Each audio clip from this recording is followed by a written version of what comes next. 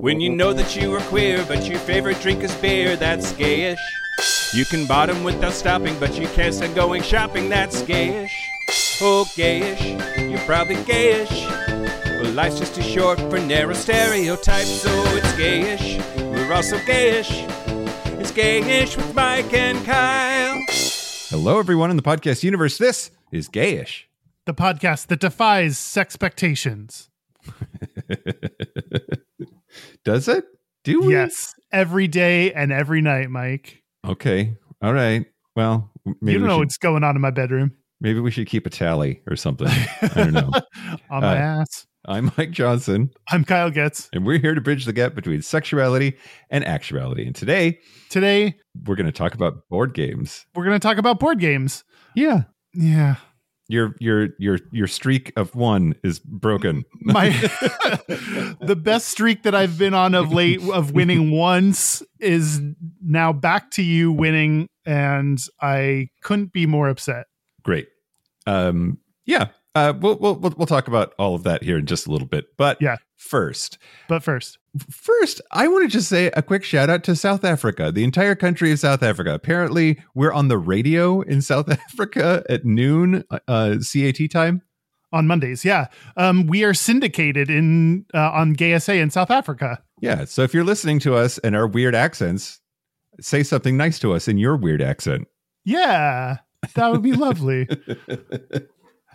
The next thing, we do have a very, very quick correction, but just because the Super Bowl was last weekend, we've got football is in the air. I definitely messed up. I called it the Washington football team, which is what it was called after they stopped calling it the Washington Redskins, which was the right thing to do. But apparently they do have a name now. They're the Washington Commanders. So thanks to John Wong for writing that one in. Yeah. I great. guess. Okay. That was so check. South Africa, we're moving right along. Feedback, corrections, neat. Oh, we have 100 words. So at a certain level of Patreon, if you send in 100 words, I will say them. Also known as the Use Mike's Whole benefit.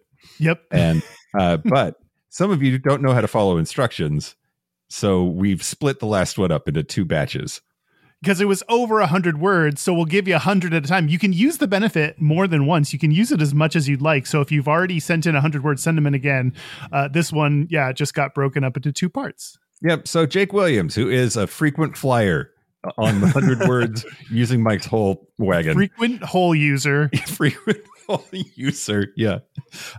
So he writes in 100 words pretty regularly, but for February, it is 100 euphemisms for sex. And I only got about halfway through the list, so I'm going to finish the list. Are you ready? I'm ready. All right, here we go. Passing the gravy. Out the gate. Stuffing the muffin, making bacon, hot yoga, bow chicka wow wow, bushwhacking, crushing buns, disappointing the wide, getting down to business, exploring the hidden valley, going balls deep, hitting a home run, cleaning out the old womb room, riding the Boney Express, opening the gates to Mordor, christening the yak, harpooning the salty longshoreman, jamming the clam, pile driving, waka waka, taking the skin boat to Tuna Town, wetting the willy, using your telescope to explore their black hole, wiggling the toothpick, souring the kraut, splooge bathing, wham bam thank you ma'am, sending an email to the spam folder, checking the oil, whittling the love branch, driving Miss Daisy, hiding the bishop, testing the mattress, giving the dog a bone, storming the castle, adult nap time, taking a trip to Pound Town, the no pants dance, sharpening the pencil, making a hole in the welcome mat, the tube snake boogie, waving the Weasley wand, seeing a man about a dog, taking grandma to Applebee's, getting to know someone in the biblical sense. Ow, those were good. Worth the fact that it was well over 100 words yet again. Yep. If you want to send in 100 words and use my whole, please do it. I love it. Yeah, Mike does. I'll take your grandma to Applebee's.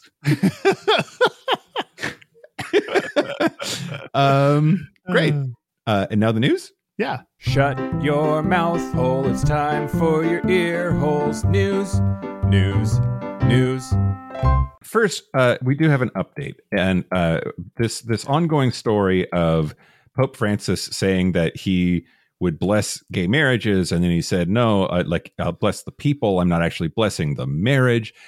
Just a quick update about all of that. He released another sort of message. It was in the Italian magazine Credere. So he wasn't like speaking ex cathedra, meaning like he was like being a dude as opposed to like the Pope running the church or whatever. But he said, quote, no one is scandalized if I give a blessing to an entrepreneur who perhaps exploits people, and that's a very serious sin. Whereas they are scandalized if I give it to a homosexual. This is hypocrisy. We must all respect each other, everyone. He said, I do not bless a homosexual marriage. I bless two people who love each other, and I also ask them to pray for me. I thought that was really interesting. Yeah, that seems to be, although it seemed like backpedaling at first, now it seems like more supportive of gay people than it did initially. So yeah, he's back on our side, maybe? As much as he can be anyway. I mean, I do think that he's touching on something that is absolutely true, which is like Leviticus. People who want to point to the fucking clobber verses in the Bible and they want to point to Leviticus. There's a fuck ton of shit that is a sin that's like written out in Leviticus, and the only thing that they care about is butt sex. Like, right. Don't wear mixed fabrics and don't eat fucking shrimp. But like, yeah, it's the butt sex that everybody wants to be all worried about. You hypocrite. That's exactly what that is. That's the definition of that word. Yeah, exactly. It's just picking the thing that you care most about rather than the things that the Bible actually says. You got to apply. It's all or nothing. You can't just pick and choose which verses you think are important. Yep. So in a way, I mean, fuck the Catholic Church and fuck that guy, but like at the same time, like that's pretty great. Like I respect that. At least the like philosophical consistency is interesting and appealing. Yeah, I like it. Way to go, Pope. Way to go, Pope Francis. Until he dies, and then they get some other dickbag fuckface asshole in there. Okay, news the first. Here we go. So there are a bunch of trans activists in Florida that are going to driver's license offices around the state and holding die-in protests. So what they do is they roll into the DMV wearing a trans flag or orange road safe vests or both or whatever. And they lay down in the lobby and try to like get in the way, but be visible. And a lot of them are doing so like holding fake tombstones with messages. But all of it is in protest of Florida Governor Ron DeSantis and certified award-winning dickbag fuckface asshole deciding to criminalize changing gender on driver's licenses. Yeah, so under Florida law, apparently it is now. So the legislature is considering a bill that would make it so that the term gender doesn't mean their gender, but it means their sex under Florida state law and what is written on driver's licenses. DeSantis isn't waiting for the legislature. He's already enforcing it, which that seems not great. No, you can't enforce a law that hasn't passed yet. Yeah, I guess you can. I guess you can. Because fuck what the laws say and just do whatever you want. That's what this country has decided. Yep. Anyway, I think it's really a cool idea, right? Like it's that combination of visibility, a little bit of civil disobedience, and it's clever and accurate. And I hope something comes of it. Yeah. Boy, Florida.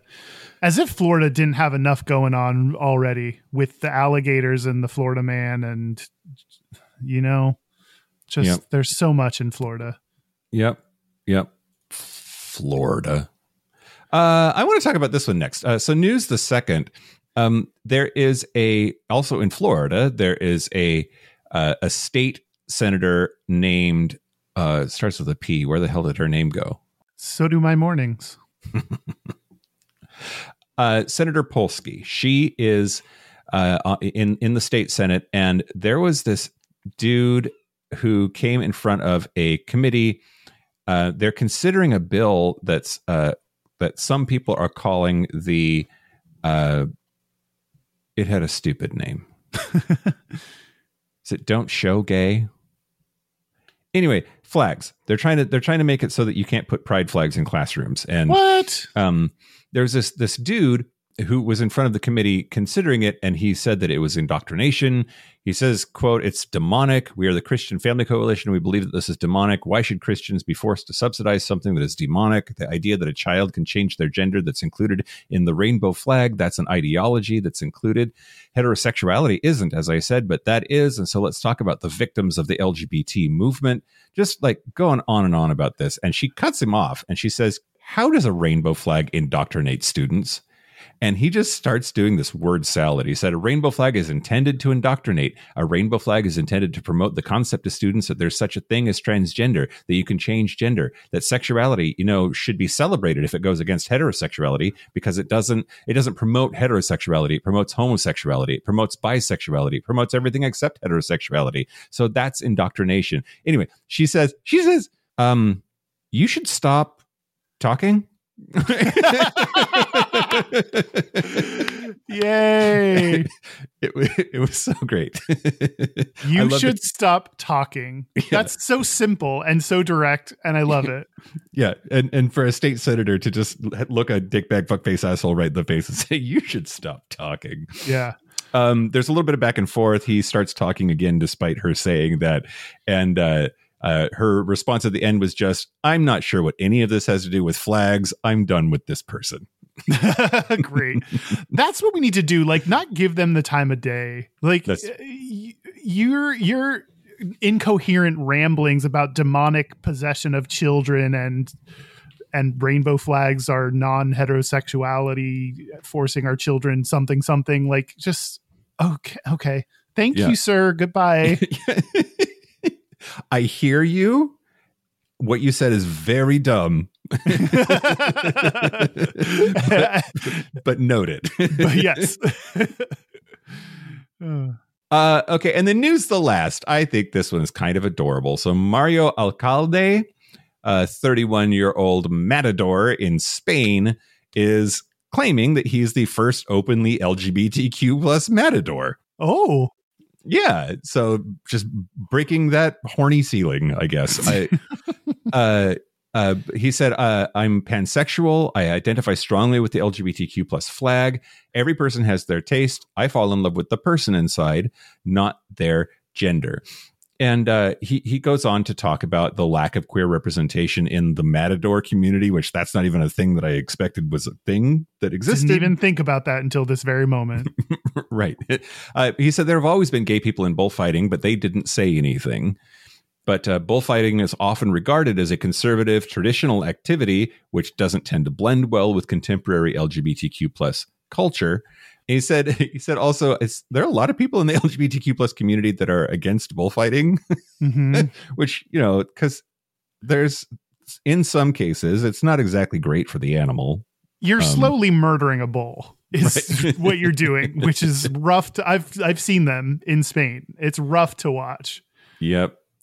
But he's doing it and is queer. So I thought that was really. I think that's really interesting. It's one of those things where, like, I don't think bullfighting should exist, but if it does, I want gay people to be there too. Right. Weirdly enough. Yep, I agree. And also, Wood Bang. Oh yeah, yeah. He's wearing those like tight ass matador pants and that like cute matador vest, and it's working for me. The outfits are so gay. Yeah. Like. Gays have been in bullfighting for a while. Yeah. Judging from the outfits. Mm-hmm. Anyway, that's the news. Speaking of people we would never judge, I want to thank the following new Patreon members. Thank you to Michael Riley. Ooh, another Michael. Gonna get competitive with him? I mean, Mr. Riley, come find me. And we can have a mic off. Ooh, mic off. That sounds hot. Poco Dots. Yep. Cute. Fergus Swanick. Fergus Swanick. Yeah. That sounds like a law firm. Tough, reliable.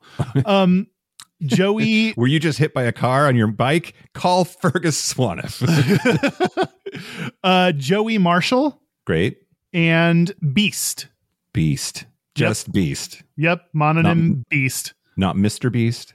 I hope it's Mr. Beast that supports us. That would get us such big clout. Yeah. Yeah. Even though I don't really understand the whole Mr. Beast thing. I have to close this Matador's Instagram now. Speaking of beasts, my goodness. Focus up. We're doing a show.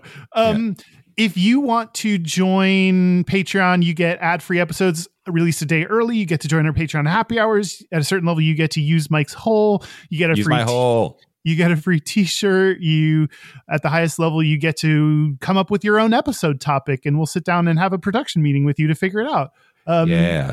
Join at patreon.com/gayish podcast. Do it. This show is sponsored by BetterHelp. It sure is. Hey, Mike. Hey, Kyle. What would you do if you had an extra hour in your day? Okay, we talked about this the last time we recorded an ad, and I said I thought I would do cooking. Uh-huh. I actually did. I talked to my therapist, and she was like, what would you do for an extra hour? And I said I would cook. And so I did. And this weekend on Saturday, I made a recipe I'd never made before. It was French onion mac and cheese, and it was delicious. Well, if you want to improve your mental health, be a podcaster and record an ad about mental health. Yeah.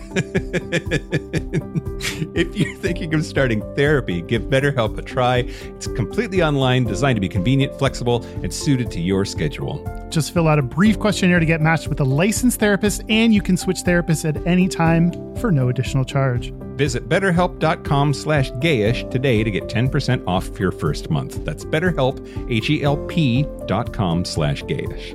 Learn to make time for what makes you happy with BetterHelp. That's betterhelp.com/gayish. French onion mac and cheese, that's what makes me happy. Yum. Hey, Kyle. Hey, Mike. Do you remember when Prep came out and it was a game changer? Oh my God. Biggest news. We were all excited to get our hands on it. Well, it's happening again. It is. Imagine a world where STIs are no more. DoxyPep is what we're talking about, everybody. You can get DoxyPep from Shameless Care, and DoxyPep has been proven to be up to 90% effective at stopping STIs like chlamydia, gonorrhea, and syphilis. It's just like Prep was for HIV, but now for all of those other things too. And where can you get this? You can get it from Shameless Care. As a top telemedicine provider with board-certified physicians across 50 states, they have a mission of making DoxyPep accessible and affordable. Answer some medical questions on the website, and one of their physicians will prescribe DoxyPep to you. Viola is shipped straight to your door in discreet packaging.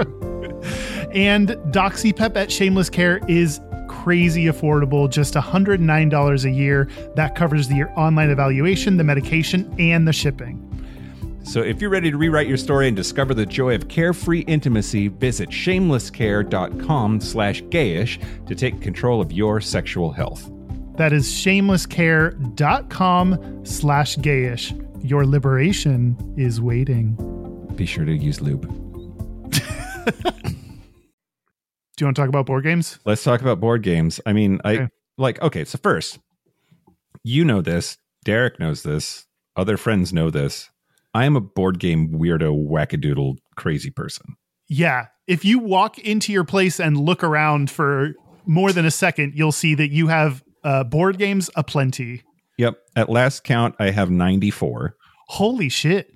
And I think I've picked up a couple since the last time I went through and counted. Because usually, like once a year, give or take, I go through and I'm like, don't want that one anymore. I need some more space because I basically kickstarted everything. But yeah, I'm a crazy person, and like often have folks over to play, and like we're playing a Frosthaven campaign together right now. Do you own any board games, Kyle? I think I own a couple card games. My place is so small, it has to be small enough to fit in like a drawer. So I think I own cards, like an apples to apples style game for the Pacific Northwest. I think I own like Uno. Okay. Yeah, Monomonom gave us Uno cards. Yeah. Okay. Yeah. So a few, no actual board games though. Okay. Well. Oh, I have Exploding Kittens. You do? Yeah. That's a card game, yeah? Yeah. Well, anyway, I'm a big fan. I put it on the Patreon poll this month. Every month we put a poll together, and then we let our Gap Bridgers decide based on three options which one they want us to turn into an episode. And it was board games, flags, and hair products this time.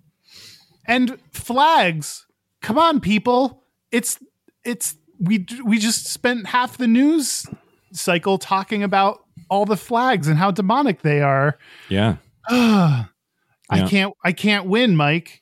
No, you'll get them next time. Really, Kyle, you should maybe just put flags and poetry on until they submit. Like, yeah, well, we're going to do flags for a bonus episode. So y'all have to hear me talk about flags regardless, whether you wanted to or not. That was the second place for the Gap Bridgers. So it wasn't. It was the tiebreakers that did that. Oh, the tiebreakers. Okay. Yeah, because like once again, our Gap Bridgers and our other Patreon supporters are apparently very different groups of people because they don't like the votes don't always work out the same way. And the tiebreakers, like almost nobody voted for hair products, but hair products was second place for the Gap Bridgers. But I don't know. Flags won by like 1 second place by like a lot in the tiebreaker. Poll, so. Yeah. Okay. Okay. Here we go. Here we go. I'm going to talk about the history of board games, Kyle. Okay. So how what do you think the oldest board game how like, that we would recognize as a board game anyway? How long has it been around? 1000 BC. Longer ago than that. So most people say that Senet, Senet, is the oldest board game. It was found in pre-dynastic and first dynasty burials of Egypt, and so that makes it like at least 3300 BC, if not 3500 BC, that it was invented. And it's a weird ass game, and we're not sure what the rules exactly were, and so like we found lots of boards, and just turns out that people didn't really like board games didn't come in a box with like a complicated instruction manual. Yeah, back in the day, or if it did, the papyrus says, have long since faded away, disintegrated, whatever. Mm-hmm.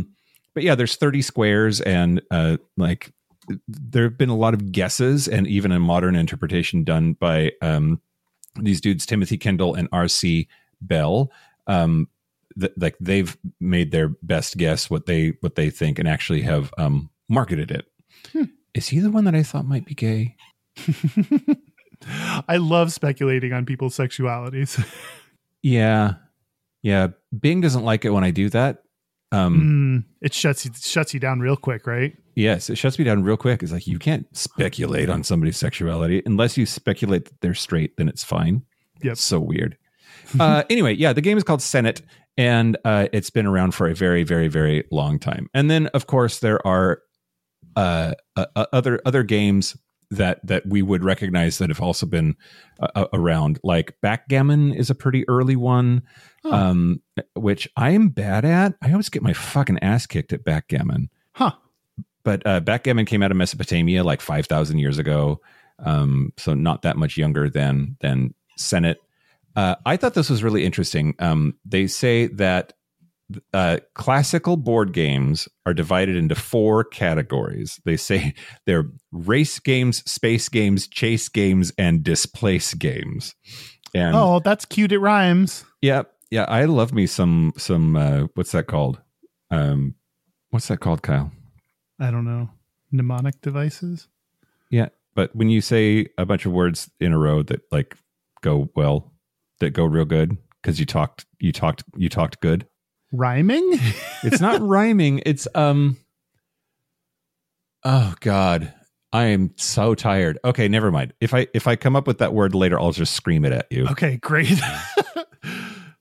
But yeah, race games like Pachisi, where you like are trying to move across a board faster than other people. Space games like tic-tac-toe is a perfect example of like how much space can you take up, and if you get the right configuration, then you win. Chase games, which I know less about, but they're like, it looks like checkers, but it's like when you hop over stuff And then displacement games like chess, displace games like chess, which have been around for a really long time.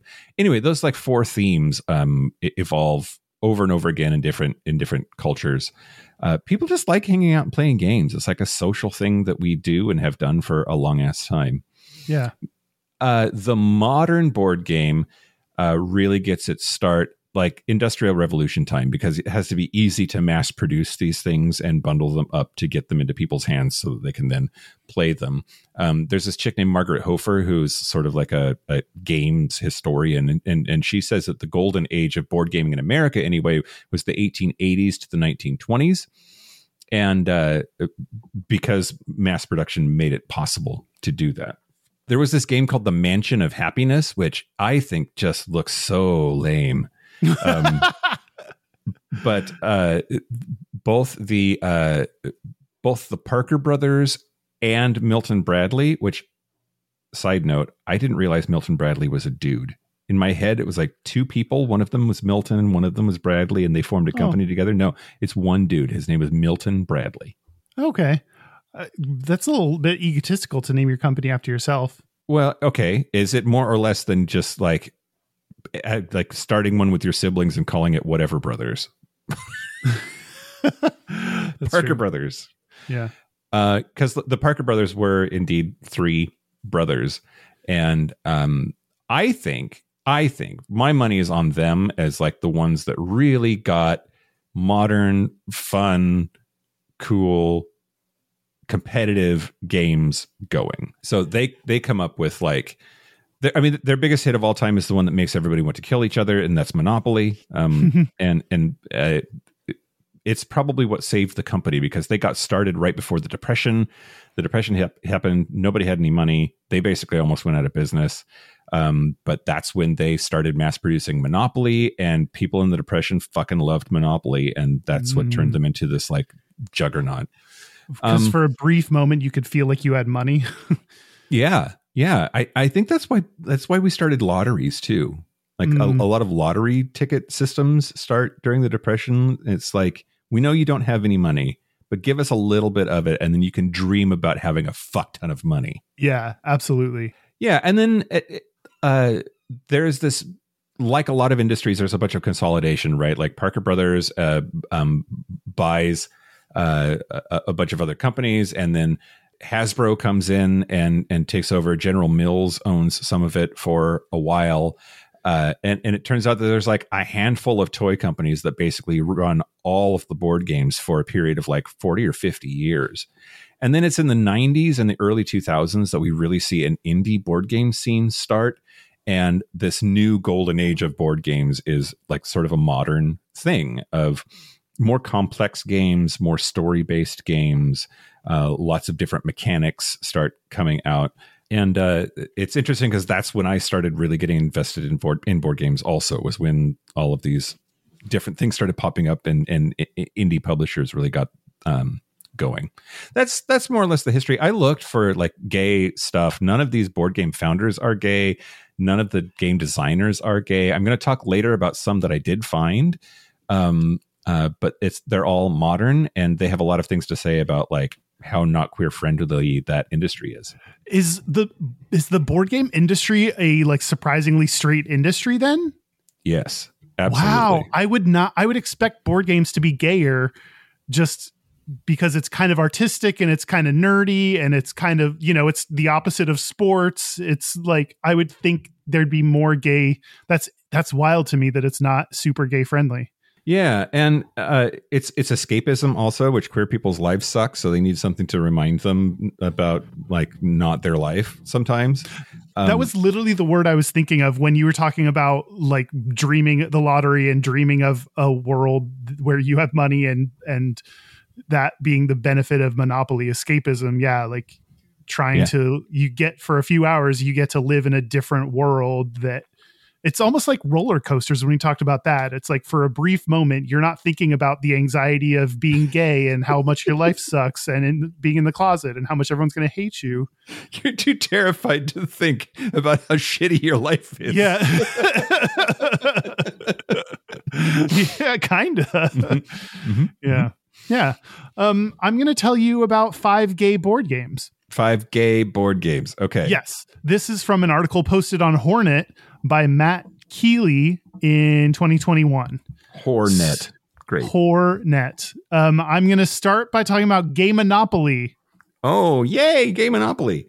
Is it like, I don't know, different gay bars and like different, like Christopher Street and, yeah. You're not far Monopoly? Is it just Monopoly but gay? Yes, it is exactly that. There's apparently a lot of Tom of Finland art. You can choose like your characters. You can choose from a Jeep, a teddy bear, a blow dryer, a leather cap, handcuffs, or a stiletto heel. I love that. A blow dryer is, I guess, okay. If you're like a glam gay? Yeah. Okay. Yeah. Okay. There are gay themed properties like Fire Island and Castro Street. Fuck yes. Houses and hotels are bars and bathhouses. I mean, that checks out. Do you think bathhouse is the hotel? It better be. That's the big one. That's the one you're building bars to create a bathhouse. Yeah. Okay. Although in the state of Washington, you can't be both. Like, nope. You got to one lane or the other. Yeah. Let's see. Chance and community chess cards are now camp and hanky code cards. So that's amazing. So camp cards, when they're drawn, you have to perform the indicated action. And the example that they gave was say fabulous 6 different ways, and you'd receive $3. Okay. You drew the red hanky. That's fisting. You got to back up. The hanky code cards, you have to identify what color the code meant. Oh. So you'd be able to correctly identify the red hanky, Mike. I think so. Yeah. I think that's right. What does that say about you? That we did an episode on hanky code, I think is what it means. Oh, okay. That's less exciting than the possibilities that I had in my head, but you know. Well, and then my whole, like, I thought I would try wearing a mustard hanky one time to the bar, and because that's looking for big dicks if it's on the right side, and instead got offered to be peed on because mustard and yellow are the same color in the dark bar. Yeah, that's some of the colors, like you can't go too crazy with the colors. I've seen the hanky code chart and it's like all kinds of colors, and it's like you can't do that. You can't discern the difference between a mustard and a yellow in a bar, or a burgundy and a and a maroon and a, I don't know. Yeah. I'm impressed by your gay ability to come up with synonyms for colors, though. Thank you, gayest. I'm not good at color. I'm not a color gay. Back to Gay Monopoly. The money was in denominations of $3 bills. Great. Excellent. And on the website that I read this from, it said the Parker brothers weren't amused and actually sued the gay board games creators. So not many copies exist. Oh, I want one. I know, me too. I think it's like you can probably look on eBay, but it might actually be really expensive given how they got sued and had to stop creating them. Can you sell shit that got sued out of existence on a platform like eBay? That's a good question. Can I sell? Holy fuck, Kyle. What? Gay Monopoly is indeed available on eBay, and the cheapest one is $499. Wow. How much do you want to be that gay? Well, not that much. Not $500 gay? No, but holy fuck. That's impressive. Okay, anyway. I mean, you can sell your board game to your friend. Like, you could sell Gay Monopoly to your friend for $5, let's say. So eBay is just true, but you also can't put a dime bag of weed on eBay. So yeah. Huh. I don't know, Mike. This is a good question for our legal experts in the audience. Well, these people apparently are doing it. So, and there's Someone's enough doing of them, Yeah, there's enough of them on there that like either Milton Bradley isn't pursuing it that much, or Parker Brothers isn't pursuing it that much, or it's fine to sell shit that you shouldn't sell or something. I don't know. Yeah. Apparently, maybe you can look this up on eBay as well. There's also Gayopoly, which all I read about Gayopoly is the jail is now the closet, which that's pretty smart. That's a little too on the nose if you ask me. Yeah, a little bit. But apparently you could sing to get out of the closet. Oh, it's much more reasonable. The cheapest Gayopoly is $45. Oh, okay. That's instead of going out to dinner one day, you can grab that instead of giving up half your week's pay. Okay. That's the most interesting of the 5 gay board games. There's also Homogeneous. I have that. You do? Have you played it? Yes. How is it? It is impossible. Why? Because they ask a lot of questions that's like, all the gays will know this, but it's from like 1981 or something. And like, I don't fucking know who any of these people are. Yeah. The goal is to come out of the closet by answering questions that allow you to advance on the game board. Yeah. Yeah. And I'll go get it. Maybe for Patreon, just for a little bit. I'll go get it and I'll read you some of the questions. Like, it is impossible. Oh, that would be good. Yeah. I barely know who we're supposed to know these days, much less, 30 years ago. Yeah, exactly. There is Dial Gay for Murder. Oh. There was apparently this craze of like how to host a murder is the name of the game. There was this fad that started in the 80s. Yeah. Have you ever heard of that? We played one. We did? Yeah. Murder Mystery Dinner. Is that the same thing? I think so. Okay. Maybe. So players were invited to solve the murder of Paul Pernicious, who was the head operator of Dial Gay answering service. Someone strangled him with his own phone cord at the switchboard. Oh. And so it's a murder mystery dinner party thing, I guess. Well, I also wrote down this is not gay, but there's also a Star Trek The Next Generation version of How to Host a Murder. Really? Yeah. Now I'm torn, Kyle. Which one would I choose first? If I could only have one. Oh. Next Generation for sure. Oh. You'd pick Star Trek over being gay? If I had to give one up, I think I would probably give up Dick. Wow. Big news. You heard it here first, everybody. Don't tell my boyfriend. Let's see. There's one called That's So Gay, which is LGBTQ trivia. And it's apparently trivia that's okay for the whole family. So it's not too raunchy or whatever. There is The Rainbow Game, and game is spelled gay. Sure. Of course, it's from the 92. It's a trivia game. You start by coming out of the closet, and each color means something different in terms of trivia. The categories are: orange is he said, she said, which is famous quotes from people. Purple is a matter of choice, which is multiple choice. Red is picture this, where you have to draw an item. Yellow is act out, where you play charades. Blue is grope. Which is, I thought you said it was family fun, family friendly. No, that was the last one. Oh, okay, got it. This one did not claim to be family friendly. Okay. I feel better then. Yeah. Grope is how would you respond to certain situations. But okay. So what other than gay Monopoly, a lot of these seem to rely on trivia being the like gay factor, which is like, trivia games are one angle, but there's more to board games than just trivia. And I feel like there could be more gay out of board games than just like, that's kind of boring in my mind.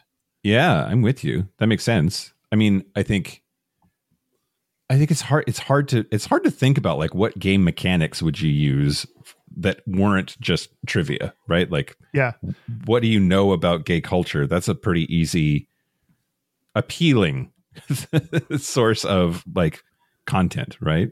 Yeah. And how do you make like, are board games inherently straight, or are they neutral and we can make them gay just by how we play them? Like, is there anything actually straight about the board games themselves? And if we like the way we play Frosthaven, I think is pretty gay, but that's just because of who we are.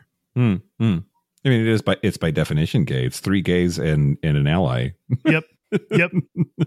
Yeah. So I think like it's hard to come up with actual game mechanics to make a game gay that is not just trivia. But I'll talk more about one of those that do that. But well, and we were going to at one point we were kicking around the idea of like, should we have a gayish board game? Right? Yeah. Like you've encouraged me to think about that from time to time. And I think it's a good idea.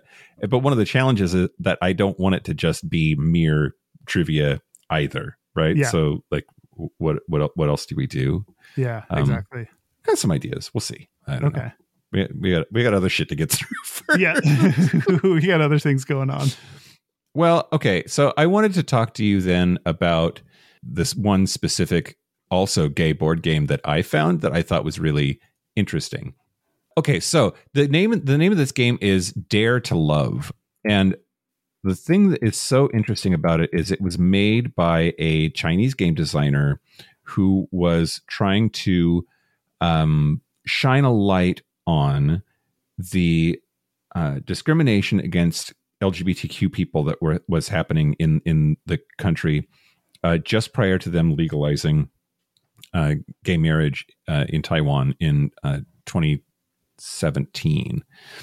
And so in the game, are we going to do this for Patreon, or are we going to do the Reddit thing? Well, we can do Reddit for Patreon. You can keep going. Okay, we'll do Reddit for Patreon. So I'll talk a little bit more about this game. But Dare to Love takes place in a fictional empire called Asimroth, where homosexuals are oppressed. So there's the Imperial Crystal Night, which starts in the 107th year of the Empire. All homosexuals are arrested by the Empire and imprisoned in floating crystals and scheduled for execution later that night. Oh boy, we're getting into some heavy topics in this. Yeah. So one player is an oligarch, either the Emperor, Grand Inquisitor, or the Tycoon, who is trying to make sure that the executions go smoothly. Oh my God. All of the other players are rebels who have to fight against the oligarch and therefore save their loved ones before they are executed. So every player character has a backstory about the queer person that they are trying to save that has been wrongfully imprisoned by the emperor or the oligarch. It's really, really interesting. I also think that there's something homophobic going on because the game mechanics look fun to me. I think it looks like it's well designed, but the Board Game Geek rating on it is pretty average. It was like a 5.9 or something. So you think people rated it? I think people are down rating it because it's gay. Yeah. Interesting. I mean, I can't prove that. That's just a felt sense or whatever, right? Yeah. Who would want to play as the Emperor in this scenario? Yeah. Great question. I mean, that's some internalized homophobia shit there. Yeah. It'd be like when you win, how bad do you feel about your life? Yeah, you're like, great, I now get to murder all the gays. I did it. Yep. Huh. That might be too heavy. I feel like we were talking about games being escapism.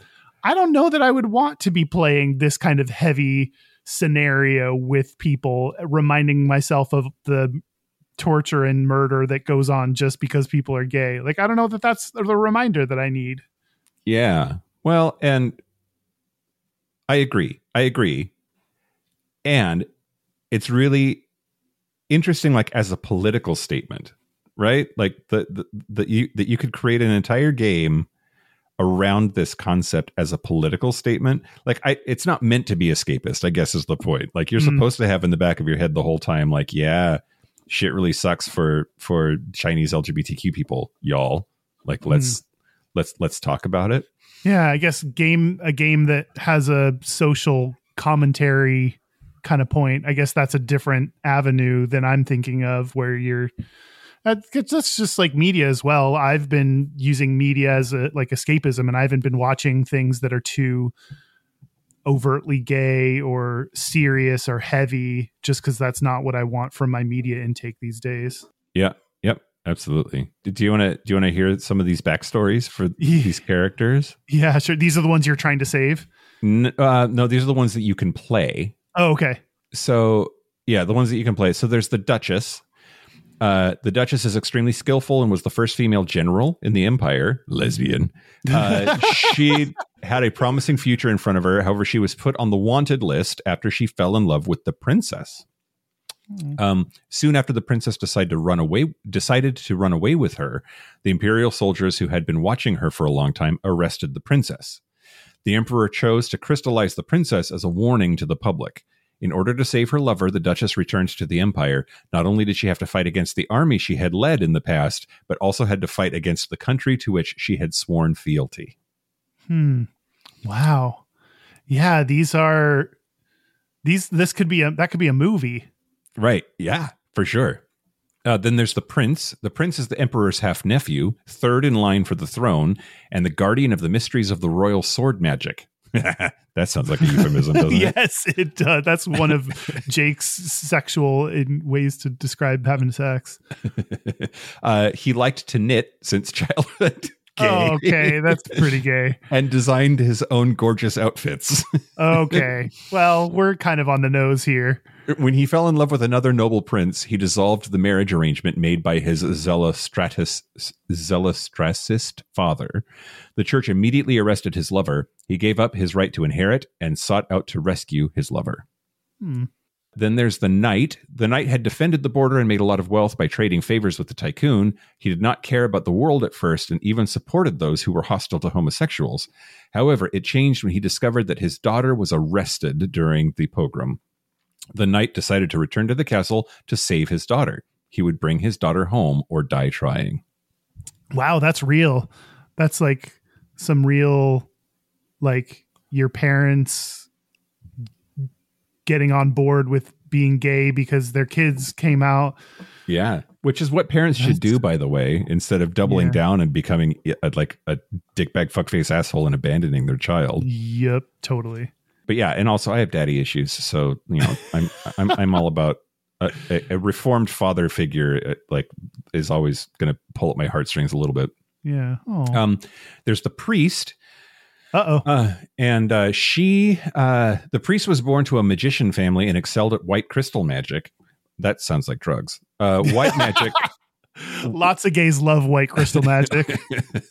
White magic could heal both physical and mental damage, but was defiled by the emperor when the emperor used it to execute the prisoners. She was distressed by the situation and then found out that her feminine son was reported as a homosexual and then was imprisoned. In order to save her beloved son, she dedicated her magic skills to the cause of freeing the prisoners. It's interesting they say feminine son. Did they actually say that the son is gay? No, but he was reported as a gay and imprisoned for that, which I think is interesting. Yeah, especially if he ended up being straight. There's again, using this as a societal commentary, gay people aren't the only ones that suffer by anti-LGBT laws and biases. Like, straight people don't get to explore outside of the boundaries then either. So that'd be interesting if they knowingly commented on how that can affect straight people in like this. Yep. Okay. Then there's the rebel soldier. The rebel soldier long opposed the imperial dictatorship and sought a return to the liberal republic of legend, a word that seems strange and unfamiliar to the people nowadays.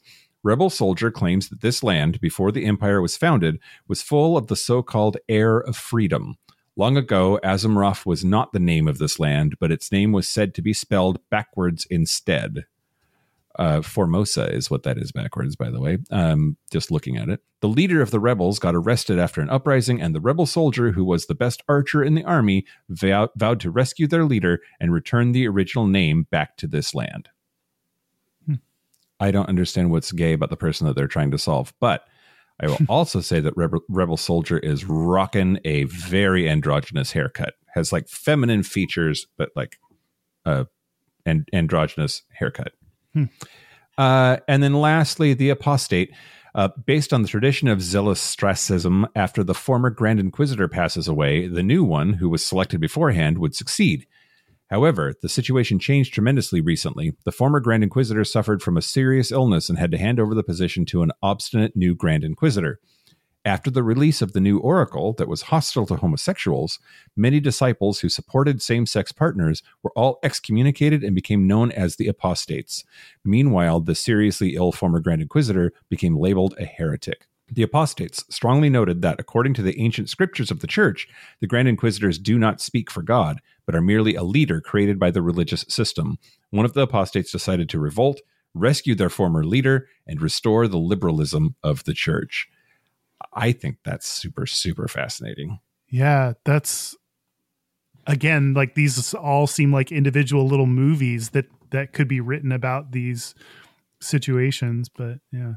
Yeah, and I think the idea that like the church used to be down with the gays, we need to get back to that. Mm-hmm. I think that there's some of that in the Christian religions too, right? Like you see every once in a while ripples of like, the homosexuality isn't actually in the Bible. It was added in 1948 or whatever, right? Like, right. There are these things that pop up from time to time that say like Christians used to be at least more down than they are now. Can we maybe get back to that? Yeah. Or at least ignored it to right. a sense. Right. Yeah. Or focused on other shit.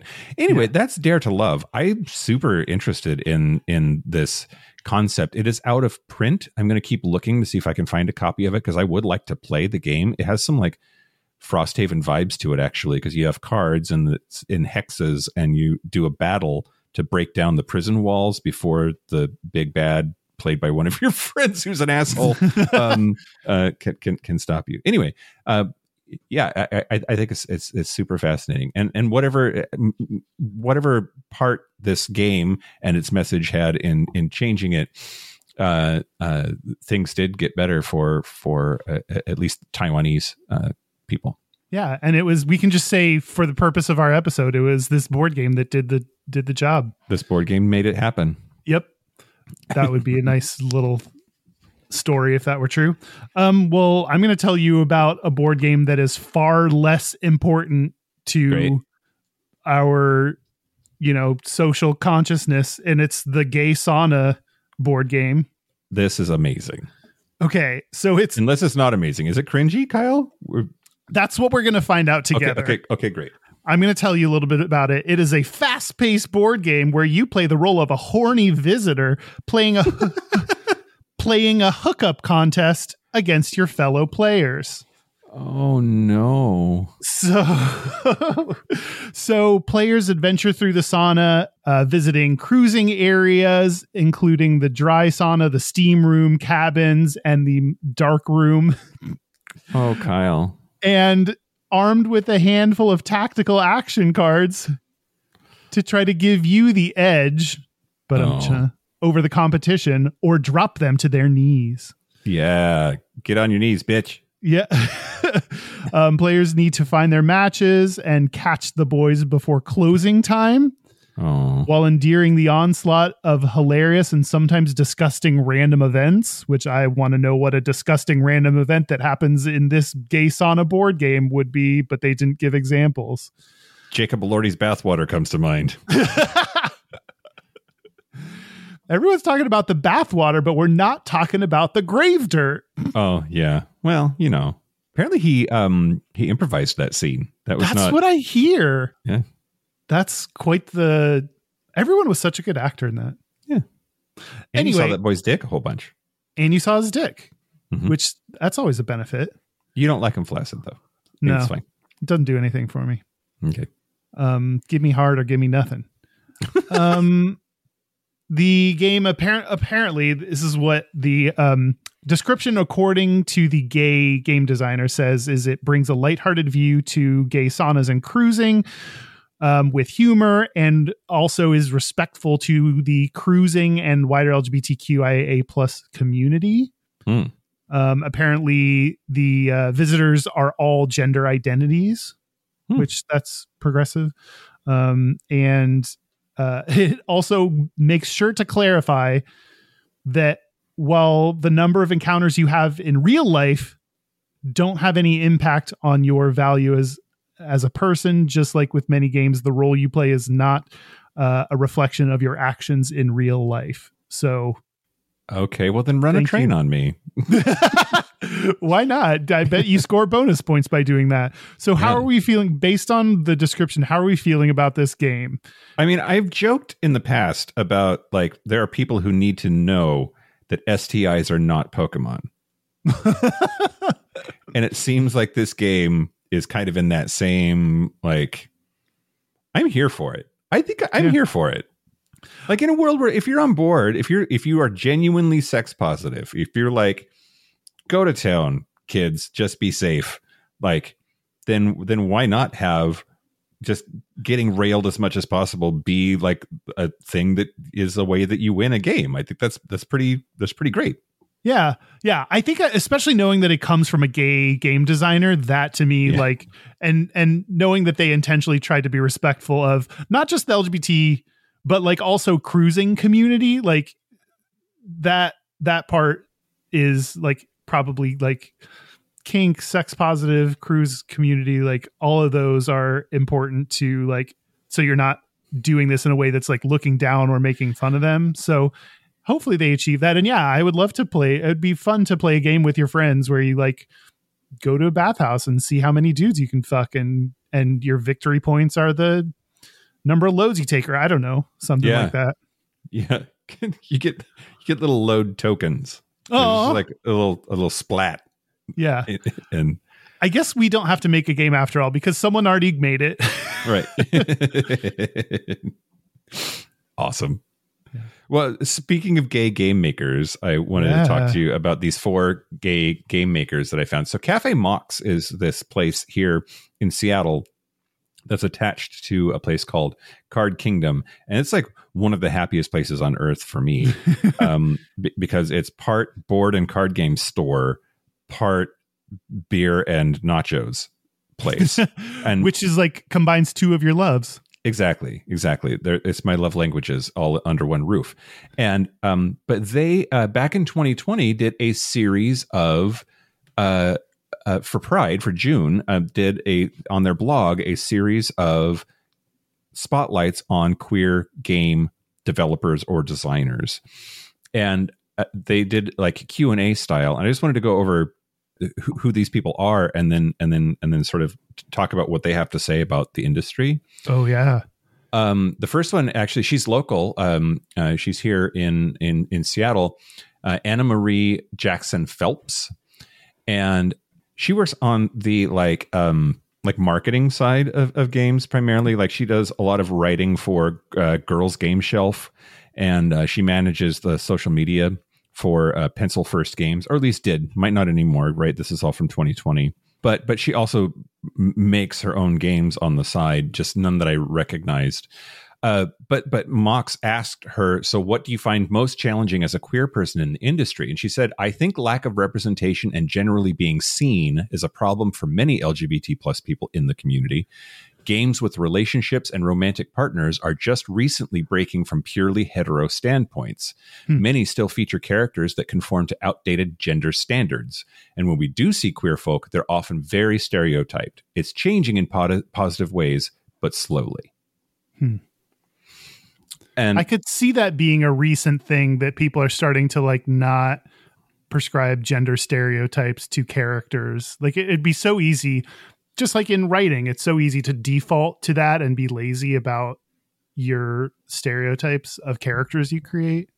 Yeah, absolutely. And there's a lot of like, I don't know, I guess it's a shortcut or shorthand that like you can have the fighter warrior character in your game. Of course, that's going to be a big burly white dude, right? Like that carries with it so many just expectations and stereotypes that you can just sort of shortcut the story writing for this person.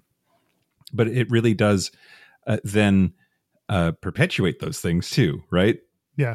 Reminds me of the D&D movie where the barbarian was Michelle Rodriguez instead of, I don't know, Bruce Willis, who's current Jason Statham. I don't know. Whoever current day Bruce Willis is. A Hemsworth. I don't know. A Hemsworth, yeah. Then Simeon Cogswell, who is non-binary and pansexual, they actually worked on RuneQuest, which is a RPG, but also on a game called Who Should We Eat that I'm going to try to find a copy of because I think it's hilarious. But Mox asked them, what do you find most challenging as a queer person in the industry? And they said, getting companies to use correct pronouns is always a challenge. I'm often thought of as one of the guys working on a project, and I'm not. I think this partly has to do with the people running these companies being older and not used to those kinds of social norms. And because almost all of us work remotely and aren't interacting face-to-face on a daily basis, I would like to shout out Green Ronin for immediately asking pronouns I preferred when I was brought onto their company, Slack server. And as a software developer, do a very similar thing of this like presumption that people are just one of the guys, in quotes, one of the guys, because that is the tech bro sort of vibe. Yeah. And it's unfair, and I definitely want to work on it. Yeah. It's interesting so many times we see like behind the scenes, the creators, the people that are in charge, like no industry can escape that it is older white guys that are in charge, older straight cis white guys that are in charge of things. And so it's no matter, even if the board game industry were super gay, behind the scenes, the people making the money, the executives in charge of these companies, I could see definitely being less LGBT accepting than where we should be. Yeah. And I think too, at least based on what Anna Maria was saying, it is changing, but it's changing slowly. And it's apparently way behind other kinds of media that like queer people have been better represented and have more visibility in TV, movies, that kind of thing. And we're starting to in board games like 20 years after the fact or whatever. This is more similar to football than I thought. Football is the same way, very behind the times, only now just being more accepting and trying to work on their LGBT acceptance. Like, who knew that football and board games would have that in common? Yep. Simeon also said, Mox asked him or them, what would you like to tell young LGBTQ people who want to break into the game industry? They said the secret to the tabletop gaming industry is that there is no industry. Even now in this golden age of gaming, it's mostly people working from their homes on things they love. Anyone can make a game. Anyone can illustrate a game. You don't need companies to publish your game. Crowdsourcing has changed everything. Make a Kickstarter, make a Patreon. The worst thing that happens is you fail, learn from it, and try again. No one is going to hold you back but you. Oh, I love that. Yeah. And what a great message for folks. In the community. I don't think we hear that from like role models often enough. Yeah, totally. Then I'm going to talk to you about Matt Fantastic. Matt Fantastic. I hope that's what's on their birth certificate because it's fantastic is what it is. Yep. They, them pronouns. They're the creative director of Forever Stoked. And one of their projects on Kickstarter that I'm sad I missed the window for kickstarting it is a game called Dumpster Fire Party. It's a party game where everybody takes cards and they're encouraged to tell like a story from their life about the worst example of something. And then everybody votes and you get pieces of garbage that you get to. Are you trying to be the biggest dumpster fire? Yes, you're trying to be the biggest dumpster fire by telling stories about your life to your friends. Wow. Anyway, Mox said, how does your gender and sexual identity or expression impact your game design? And Matt said, I wouldn't say it does, much outside of the omnipresent reality of being a queer gender deconstructing weirdo and all the ways that impacts who I am and how I think. Being part of an other group means I am constantly thinking about the how and why of what I'm doing, and the subtle ways the choices I make as a designer can have a huge impact. For example, designing a game with a diverse set of characters comes more naturally to me, given that my reality is filled with a diversity of people. I'm aware of how much that can mean to people who are used to being left out or ignored, so I try to make sure any publishers I'm working with are supportive of that. That makes sense that when you're LGBT, you are on the margins and would then be more likely to think about the non-standard characters, not creating people that are just the same characters over and over again. Yeah. And it does take, I think, an other to give you the perspective to point out when something is horse shit. Like, yeah, there doesn't have to be anything nefarious going on for a group of people who look alike, like the way that they operate. It doesn't have to be evil. It could just be that they don't fucking know any better because they don't see it. And so to be able to be the one that shows up and says, like, why is it all straight white dudes? That might be super valuable to a group of straight white dudes that was doing the project, right? Yeah, absolutely. They also asked them, what do you find most challenging as a queer person in the industry? They said, honestly, as someone who passes as a typically masculine white person most of the time, it's pretty chill. Even when I'm out wearing a dress and at max gender queerness, I find that the industry itself as a whole is really supportive of queer people. The unfortunate reality is that women and non-masculine presenting people are who really get dumped on. So I guess what's hardest for me to see people who don't have the same level of privilege as myself suffering. I think that's fascinating that they're identifying that there's this undercurrent in the gaming industry of like, do whatever you want to, fuck whoever you want to, as long as you're a dude. Yeah. That's wild to me. Yeah. That misogyny that's also like a issue in the board game community. That's interesting. Yeah. And then Mox asked, what would you like to tell young LGBTQ people who want to break into the gaming industry? And they said, be here. We can't wait to see what you're working on and what the next generation is going to do to push the industry forward. There will always be shitty people everywhere, but there are a whole lot more good, progressive people in our industry than you'll find most anywhere else.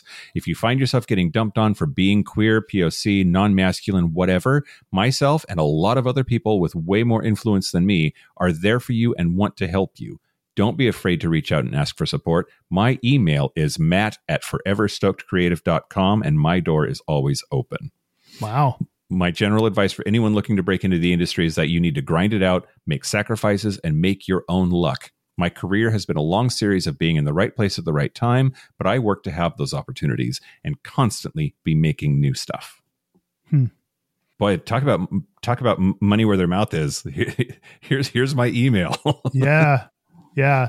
But that's also nice thinking that even if the industry is behind an LGBT representation, that they're saying that people are open to it and there are more good than bad people out there. Like, that's a refreshing thing to know about the industry when, you know, potentially going into it as an LGBT person. Yeah.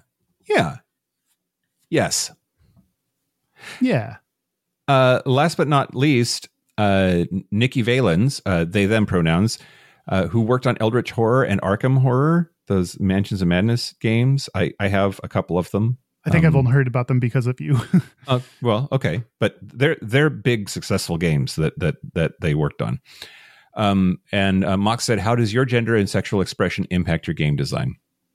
Nikki said, I think my identity helps shape the themes and content of my games. So many games assume the players are cisgender and heterosexual, and that shows in ways many designers aren't even thinking of. But in those details, the games feel like they're not for me. So when I'm designing or writing, I create things based on my experiences. I write characters across the full spectrum of gender and sexuality. The worlds I build don't carry the same ingrained bias we see in our real world, and I hear from my players that they really appreciate that. We all just want to feel comfortable and happy, and I want to give that to the players that are missing it. It's interesting thinking about how having LGBT representation in creating a game could almost expand its marketability to a bigger audience. Like, there may actually be, not that you should need money as a driving force behind diversity, but that could actually help reach different audiences who are not cis straight white men because they feel more represented. They feel like the characters' options are more akin to themselves. Like, you may be able to expand your target demo because of that and make more money off of the game because of that. Yeah. And then you have to sort of worry about pandering too, right? Like you look at those big AAA games, like Baldur's Gate or whatever, and that they're letting people explore gender, sexuality, queerness inside of their video game. Is that just a factor of making more money? Is that about marketability, or is that because of a careful, considered desire to move the needle socially? Yeah. And how much does that matter? What if your motivation is money and that inspires you to bring more diversity to the game? Of course, I want everyone to be doing it out of the goodness of their heart. Yeah.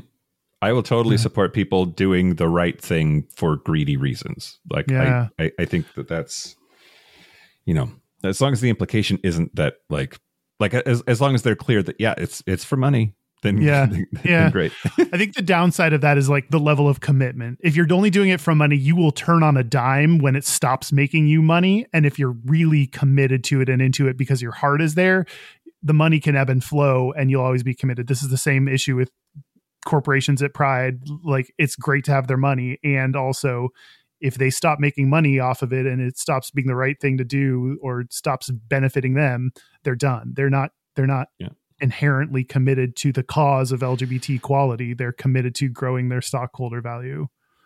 Yep. Yay, pink money. Okay. Oh, yeah. And then the last one, Mox asked Nikki, what would you like to tell young LGBTQ people who want to break into the game industry? And they said, please don't be intimidated. It's scary, I know, but you have every right to do this as anyone else, and you bring your unique experiences and strengths to the table. The games you can make can't be made by anyone else. And when you bring your experience into design, you create something where others like you can feel at home. More LGBTQ plus designers means more LGBTQ plus friendly games and more of us feeling welcome in the community. Mm. I think that's right. Like the sometimes you have to just start with a snowball and push it forward, and eventually the snowball is big and massive and making an impact. But snowballing. Yeah, snowballing. Great. Anyway, that's for queer board game makers. And one thing that I had a hard time finding, though, were selfishly game designers like me. By that I mean cis white gay men. The ones that at least got picked up by this interview series were a lot of genderqueer, non-binary, pansexual folks, and I think that's awesome. Maybe that was a choice that they made. I just couldn't really find a lot of examples of prominent gay men in the industry, and I kind of wonder if that's just because I didn't look in the right places, or if they're a rarity. Yeah. Or if it's common enough that it's not noted. Right. Yep. Anyway, they were all very optimistic, in spite of it sounding like the board game industry is lacking. Yeah. They all sounded optimistic about its future and the prospects of people getting more involved in it these days, which I appreciated that about them. Yeah, absolutely. Yeah, I agree. And I think that's what you have to do sometimes just to get through it is don't be toxically positive. Don't ignore the shittiness that's out there, but then don't let that stop your determination from making it better, being hopeful about the future. I think there's a lot of really great lessons from them. Yeah. Did we do it? We talked about a lot of board games. Talked about a lot of board games. Am I gonna the episode title, I have to spell it the regular way, not games, right? I'm just gonna spell it the regular way, board games. Yeah but then use games with a Y a whole bunch in the show notes. Okay, that's a good idea. I'll do that. The show notes will just be games or something like that. Yeah. I think we did it. And I think there are some new board games that you'll have to purchase. Maybe that $500 Monopoly. Nope, not going to happen. Okay. If somebody has a copy that they want to get rid of, You know it's worth a lot of money, but you could just send it to me. Yeah, we would. I would love to play Gay Monopoly. On the Patreon bonus segment, I'm going to do a little Ask Reddit, where some people got into a debate in the comments. Go figure. Great. So we're going to talk about that. And I might ask you some of those really hard homogeneous questions. Oh God, let's let Kyle feel dumb for a little bit. That's what that game will be called. I'll be dumb too. Yeah. Okay, great. You want to take a break? Yeah, let's take a break. Great. Roll doubles. This is the part where Mike and Kyle take a break. So are we back? We're back. We're back. We're going to do our gayest and straightest. We're going to do our gayest and straightest. But first, you know what? What? While I'm looking at it and while I'm thinking about it, in the Patreon segment, we talked about this game, Fog of Love. Mm-hmm.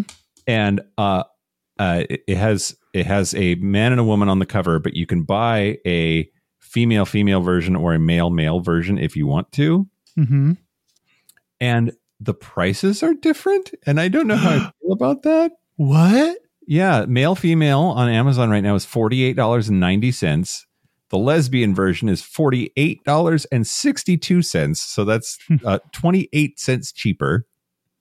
And then the male version is $48.95. It's the most expensive, but only by a nickel. What is going on? What? I don't get it. Wild. Yeah. So the lesbian game isn't selling as well? Like, but like 18 cents is going to make them come running. Like, I don't know. Yeah, that's weird.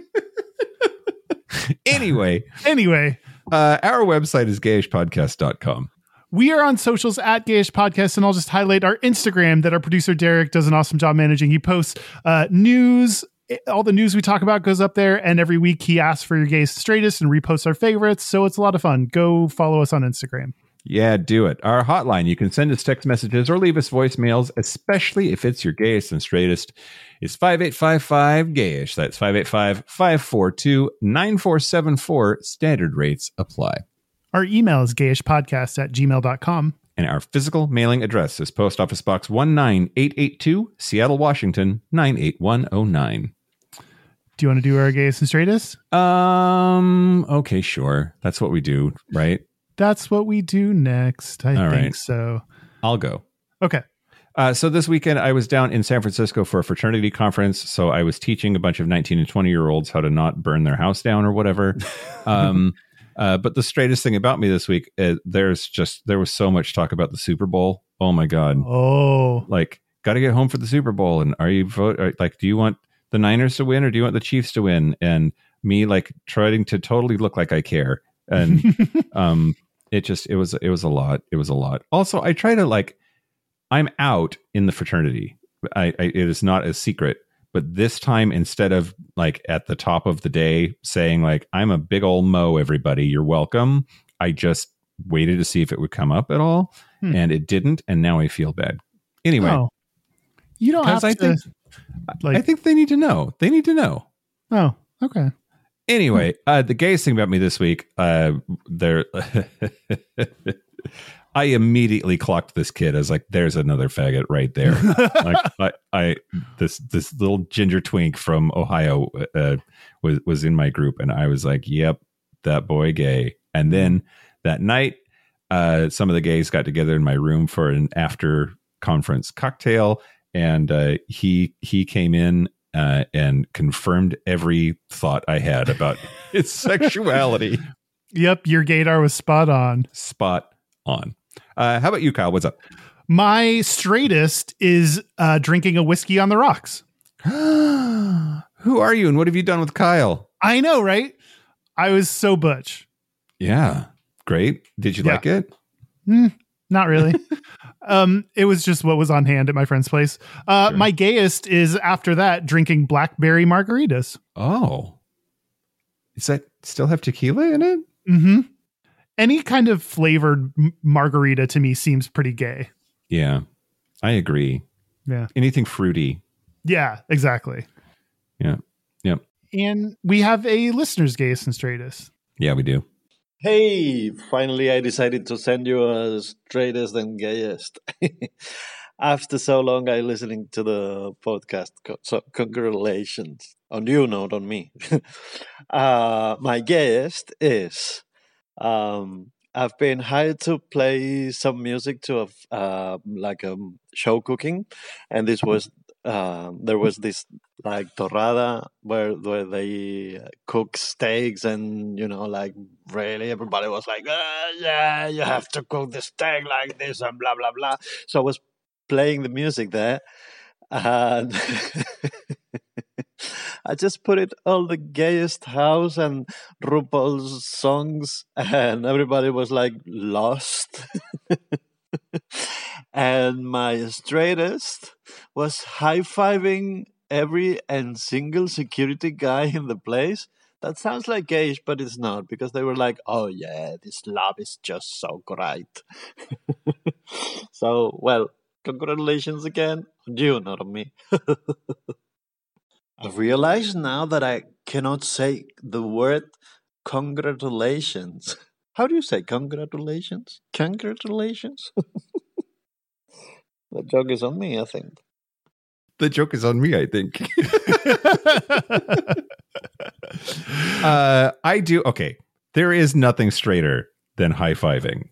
Agreed. So, don't worry your pretty little head about whether that was gay or straight, because it was straight as hell. Yeah. And what's gayer than playing RuPaul's Drag Race songs? Right. Yeah, exactly. Well, thank you. If you want to leave us a voicemail, you should do it. Yeah. I think that's it. Real quick. I don't know what the chances are that anybody would have seen it, but on Twitter, our publisher posted a note saying that they were working on our book. And so just wanted to make sure that everybody heard it from us before they started any rumors or got any like wild ideas. Yes, Kyle and I wrote a book. We've submitted it to the publisher. We're waiting for feedback and edits and stuff. We will give you more details when we have them. Yeah, we've been alluding on, often on Patreon stuff about a project that we've been working on. And yeah, we've been writing a book together. It's really exciting. And yeah, it's a lot of work. And I'm really excited about it, though. Yeah, and it's a book. And soon you'll be able to buy it. When? Good question. TBD. Yeah. We'll announce more when we know more. We don't have too many details quite yet, other than just letting you know that we're working on it. But we will be sure to let you know all the details when we have it. Yeah, exactly right. I guess that's it. A big thank you to everybody who plays board games. If you don't, you should. If you don't like it, we can't be friends. Mm-hmm. And thank you to all the queer people who create board games. Yes, wherever you are. Wherever and whomever you are. And also thank you to our super gap bridgers, Kaylee Adam, Kit Oliver, Pip, Andrew Bugby, William Bryant, John Crowley, Stephen Porsche. I know you can't say it without saying Pip. Yo Stossel, Harry Shaw, Jonathan Montañez, Wadu, Forrest Nell, Patrick Martin, Steve Douglas, Explosive Lasagna, Michael Covington, Just Jamie, Thomas B, Timothy Sora, Dusty Sands, A. Coleman, Chris Cacciatorians, and Jerome York. Thank you for your support. Thank you for your money. That is it. This has been Gayish from the Chris Cacciatorian Studios. I'm Mike Johnson. I'm Kyle Getz. Until next week, be butch, be fabulous, be you. See you next week. See ya.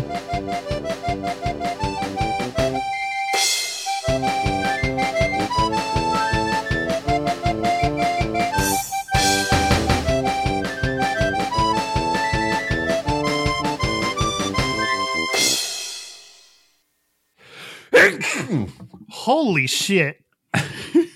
That's what I think about that. Why did that actually scare me?